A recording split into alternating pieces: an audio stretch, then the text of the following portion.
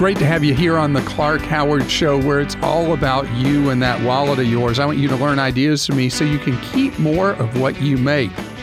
Coming up in just a few minutes, we're in the midst of open enrollment season for healthcare.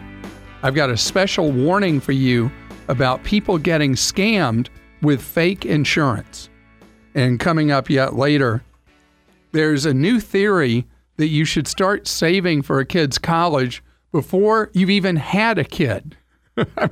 That's how paranoid people are about college costs. I'm going to tell you how that's even possible to do and who should consider that, if anybody.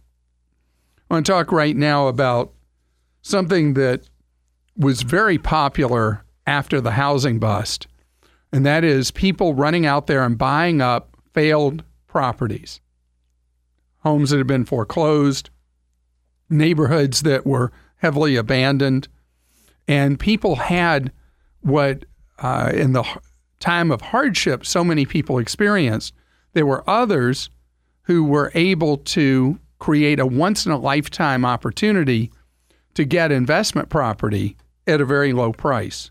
And so I'm asked a lot now, is there still room in the marketplace with how home values have risen in many places in the country for you to be an owner of investment property, of rental property?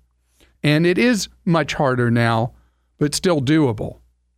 I have actually reduced the number of rental properties I have down to 3.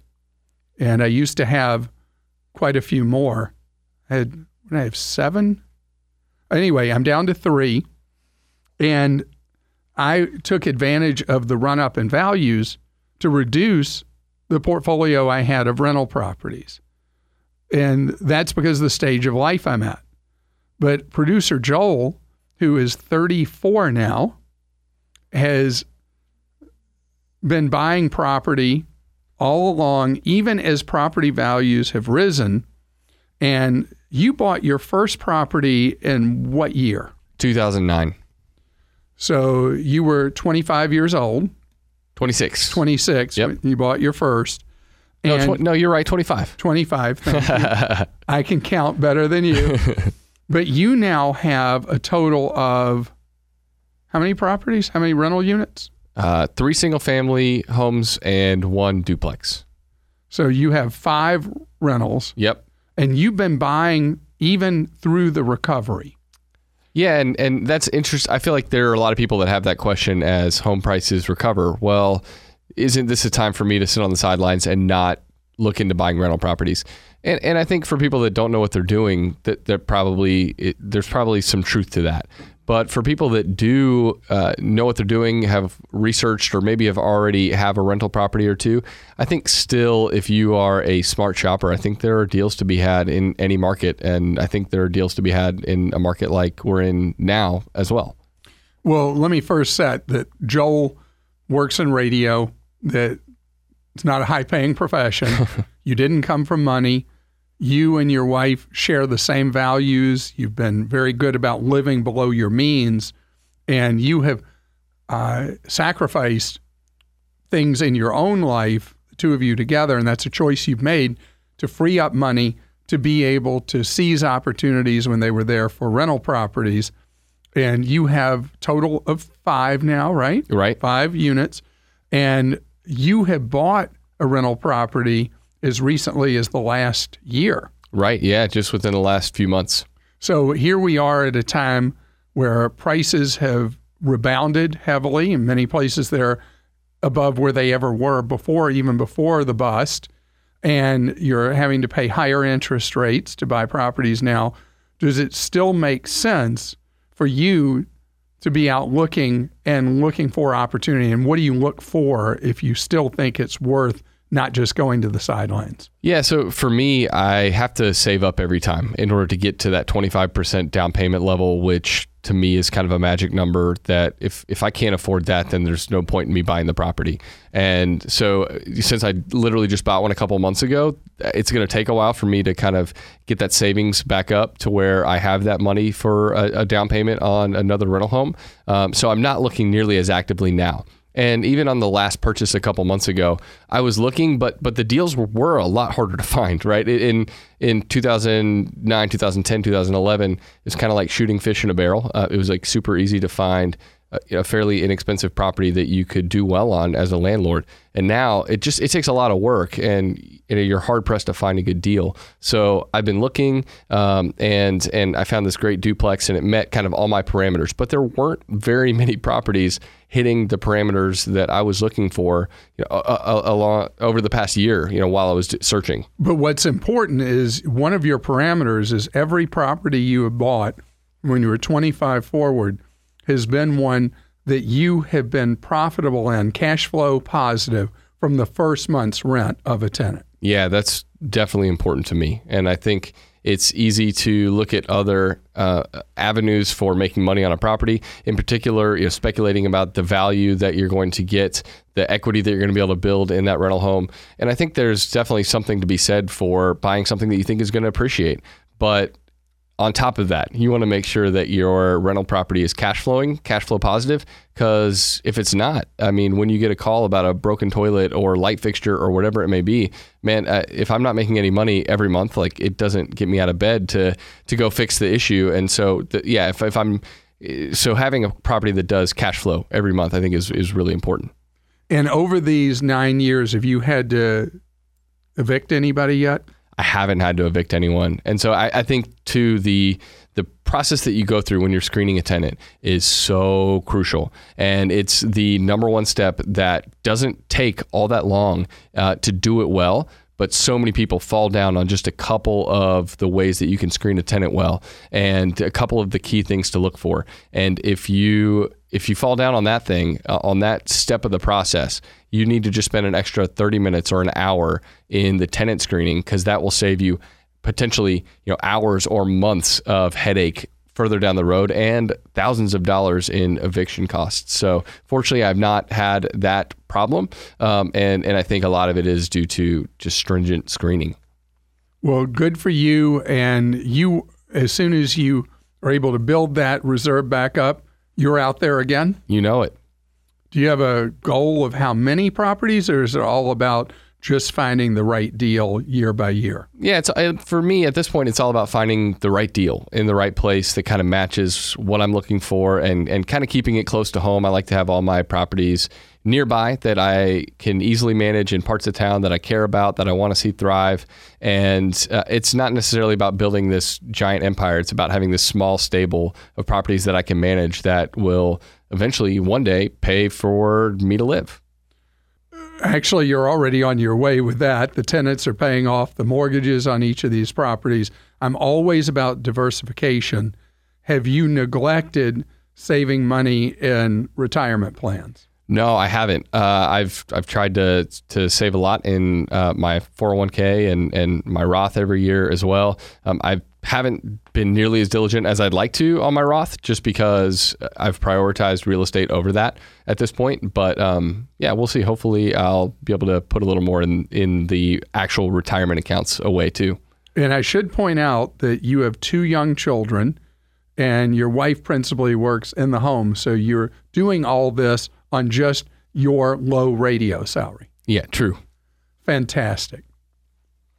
James joins us on the Clark Howard Show. Hello, James. Hi, Clark. How are you? Great, thank you. You're going to Carnegie Hall. I am. It's actually our 6th trip over the last 20 years. Wow, my great niece just performed at Carnegie Hall. That's outstanding. Very cool.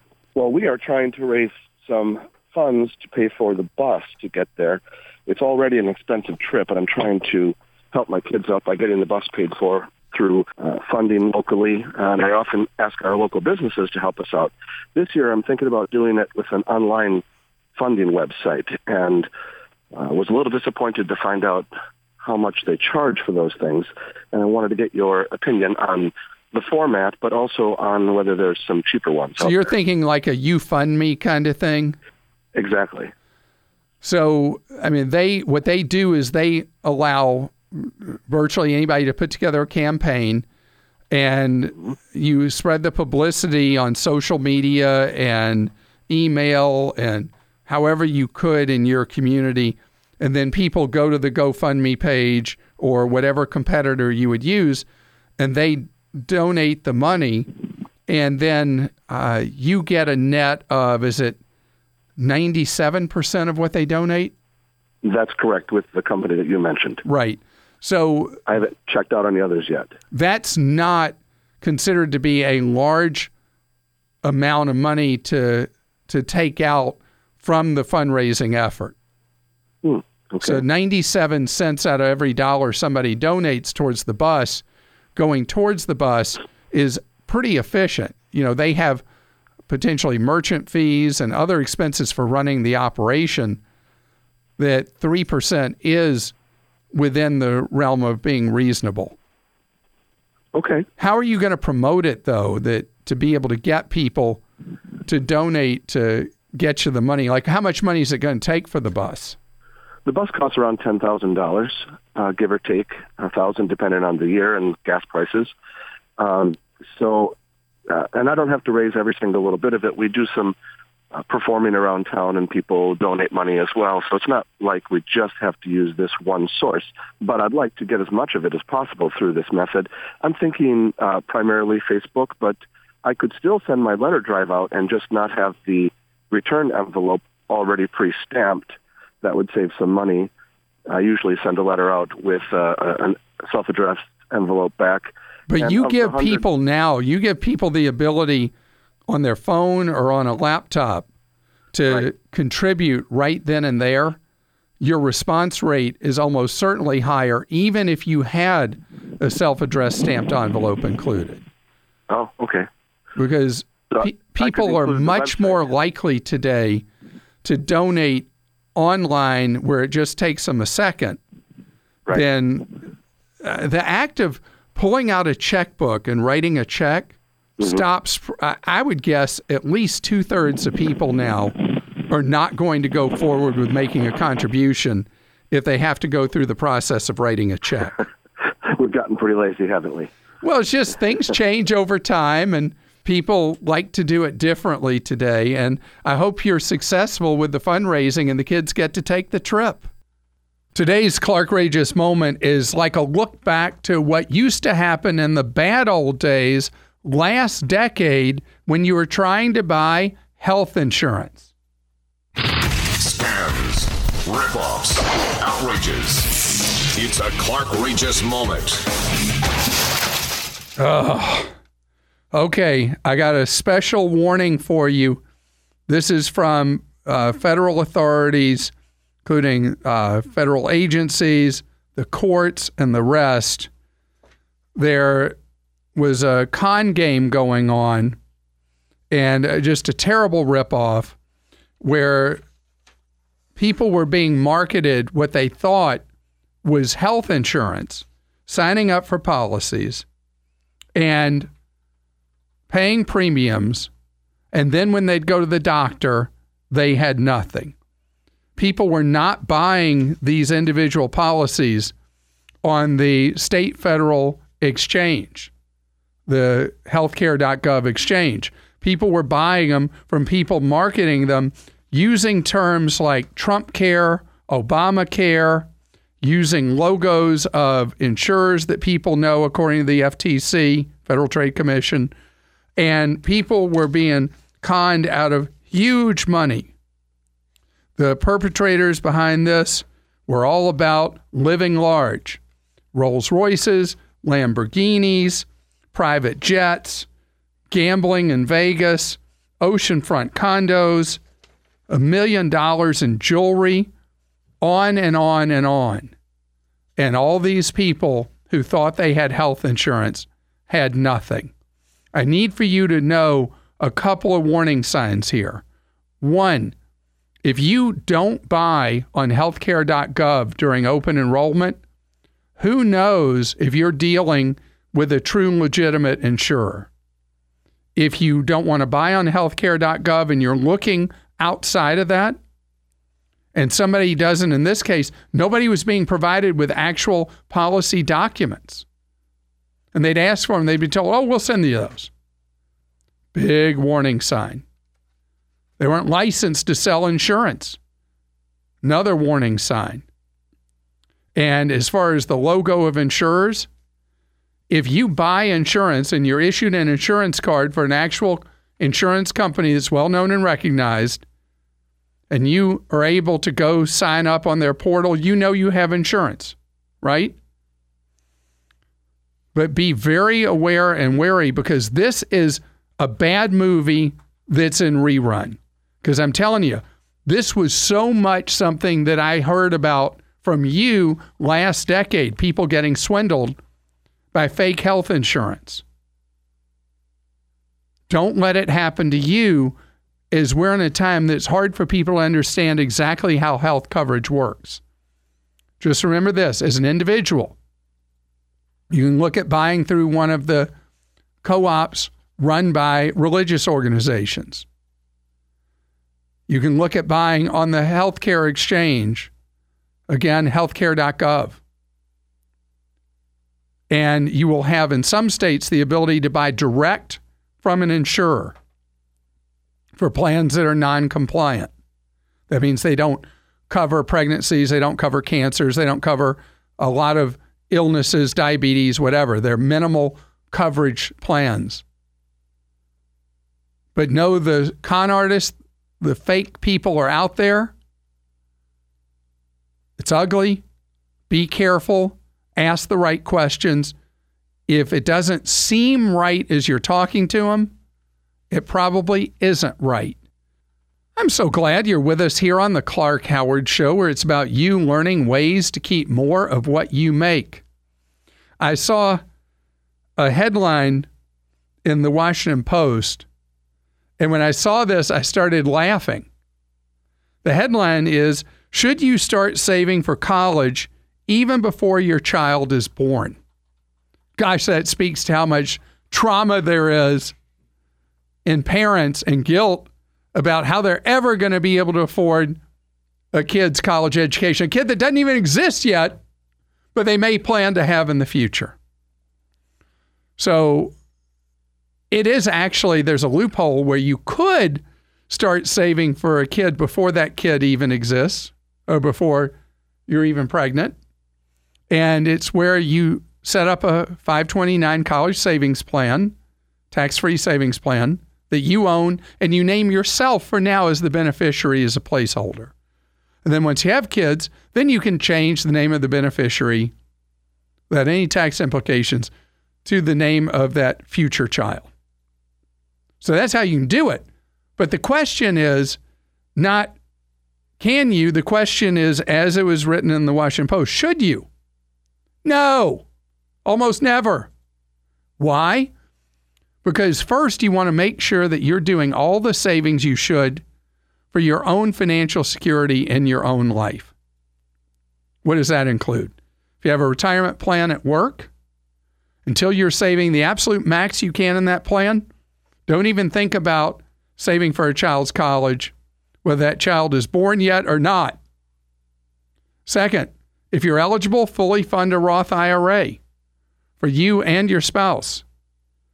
Again, that comes before saving for a kid's college. If you're HSA eligible, fully fund the HSA plan before you put $1 aside for a kid's college. Now, that's pretty radical talk from me compared to what you might hear elsewhere. But the reason is there are no scholarship plans for your retirement. You have to fund your retirement. You have to fund your rainy day. And so for college, there are so many options. Kid can go in the military and potentially later have college for free or at greatly reduced cost. Kid can go to community college in many states now for all 4 years and get a college degree potentially for under $10,000 total for 4 years. Texas was a pioneer in the 4-year degree for $10,000. Florida, very much in the forefront of having community colleges converted to 4-year campuses that are commuter schools. No professors doing research. Professors are all in the classroom. Instructors are all in the classroom. Everything's about teaching the student at a low cost.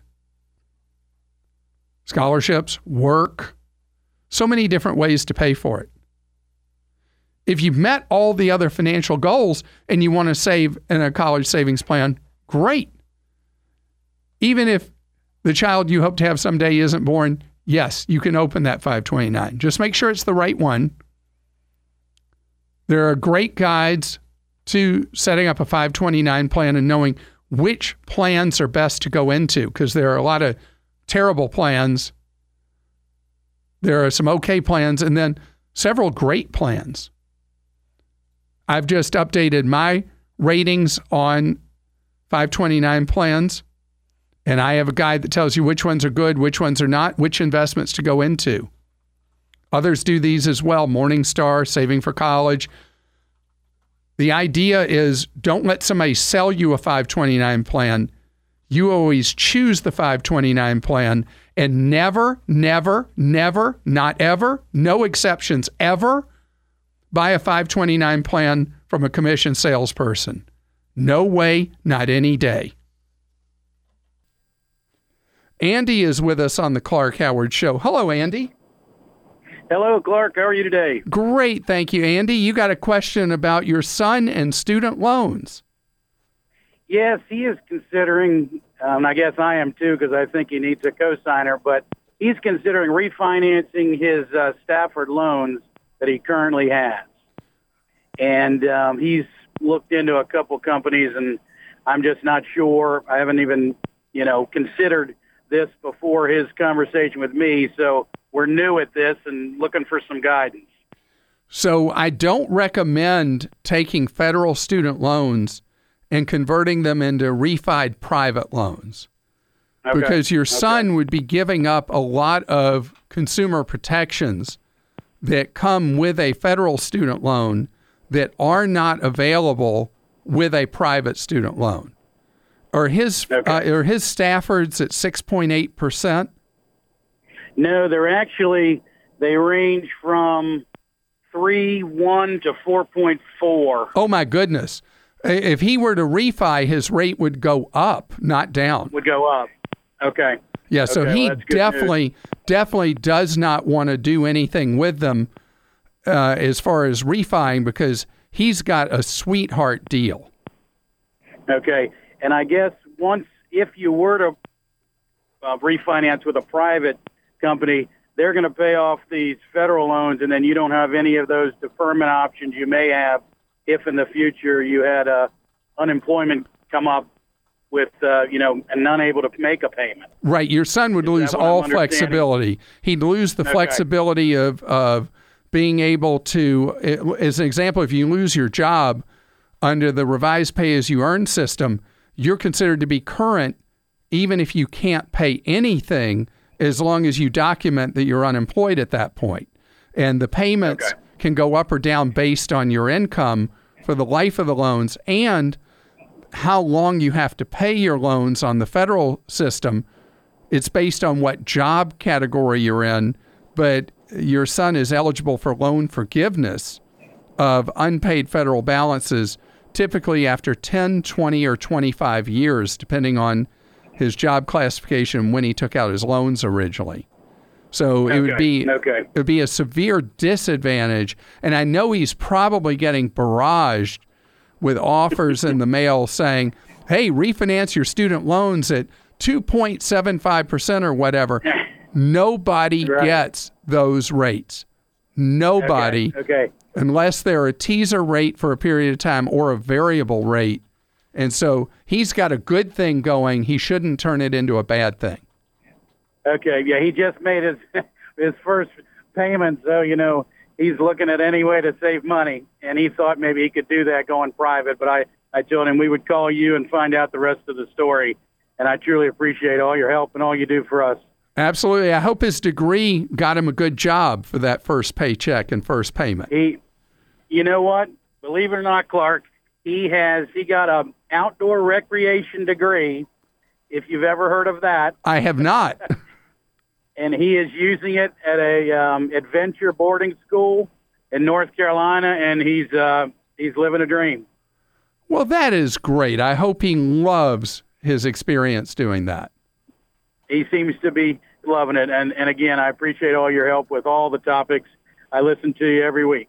Well, thank you very much. And I have a big bias. I'll tell you from time to time, Andy, about all the jobs that are in the greatest demand, that are paying the most money, that employers are begging for workers and all that. And sometimes when I get into that, it's like I forget the heart side of things. And the reality is the most important thing in life is to do what you love. And that's just what your son's doing. Jose is with us on the Clark Howard Show. Hello, Jose. Hey, hello, Howard. Thank you for taking my call. It's my pleasure. All right. So, great show. I've been listening for years. Thank you. So this is my dilemma. I'll be retiring probably in 6 years if I go for the 67 and plus retirement. And I'm debating whether to roll over the pension that I have with the former employer. And the reason I've been losing like $300 a month roughly until I reach that age, actually forever. And the reason I'm going in that direction is because my former non-for-profit employer was bought out by a for-profit employer. And for what I read, pensions are not secure. I seem to be more concerned with a for-profit than a non-for-profit funded pension. All right. So with a pension, most pensions are insured by the Pension Benefit Guaranty Corporation. Okay. And if the acquiring employer went insolvent and they close their doors and they go bust and they can't meet the pension obligation, in most cases, the pension would come from the semi-governmental Pension Benefit Guaranty Corporation, and it's backed up by the taxpayers. So unless you were getting a monstrously large pension, you would not likely see what's known as a pension haircut if your pension plan at the former place went bust. So okay. I don't know that you need to necessarily worry. Do you have a pension plan document? Yes, I do. Okay. So there... It spells out all the terms. Yes. Go ahead. All right. So in that document, you likely will have information about the plan itself and how it's administered, what the plan's official name is. And if you go to pbgc.gov for Pension Benefit Guaranty Corporation, you should be able to talk with PBGC, say that 5 times, and find out whether or not your plan is one that would be covered by the Pension Benefit Guaranty if the plan did go insolvent. Right. Because usually you're going to get a better benefit if you let the clock run, and then once the pension starts, letting them just send you a check every month. Right. Yeah, that was what I wanted to do, but again, the for-profit intervention made me a little nervous. But do you have reason to believe that they're unstable now?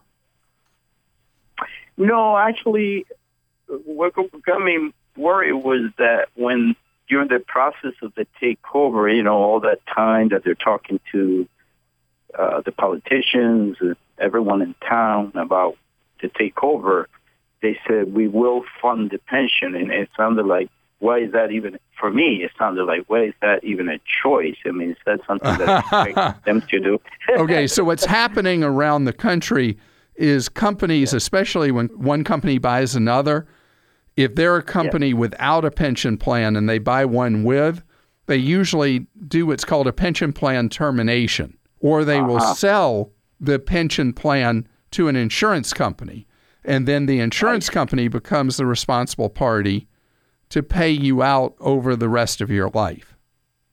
Right. But if there's no reason for you to be concerned that they are going to fail financially, I don't know there's any real worry you should have, especially if you follow the steps I'm talking about with verifying with the Pension Benefit Guaranty Corporation that your pension is going to be a protected one.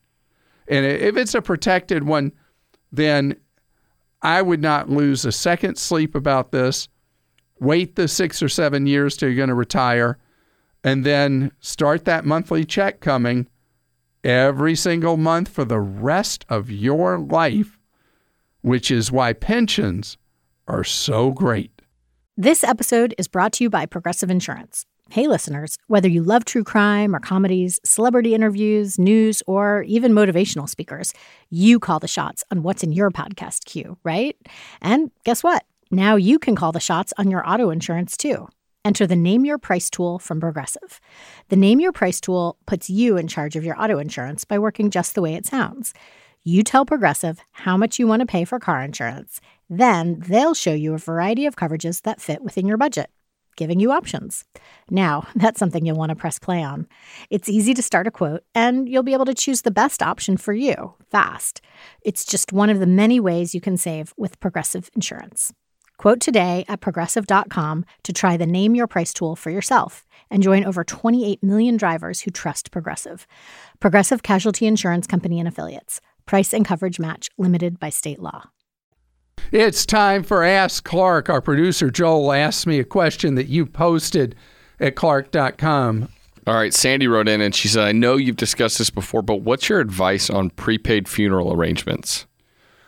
I do not like prepaid funerals. And in fact, I was stopped in a restaurant by two ladies that work for one of the big funeral home chains that were very upset with me about my objection to prepaying for funerals. And my objections are many. Number one, the arrangements we think we want for when we pass away someday change with so many people so much over a lifetime. What we might want today, 20 years from now, 30 years from now, we may wish for an entirely different thing. Second, over the course of a lifetime, we may expect that we're going to live in a particular location our whole life. But then things happen in life, and we might move somewhere else. And there you prepaid for a funeral. The national chains say, well, don't worry about it. We'll just transfer the money you paid to another location. But the industry has been unstable with bankruptcies of some of the big chains. And as a result, it is a risky thing for you to prepay.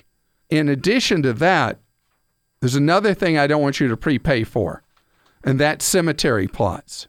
I know in my family, there are any of a number of plots that were purchased long ago that will never be used because we've scattered as a family geographically around the country.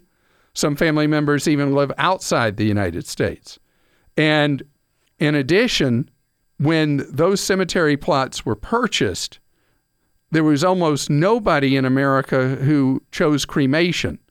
Today, in many parts of the United States, 70% of people are cremated. A much better thing to do rather than to do any kind of pre-purchase or pre-plan is instead join a local nonprofit funeral and memorial society. They're located not everywhere in the United States, but most of the United States is covered.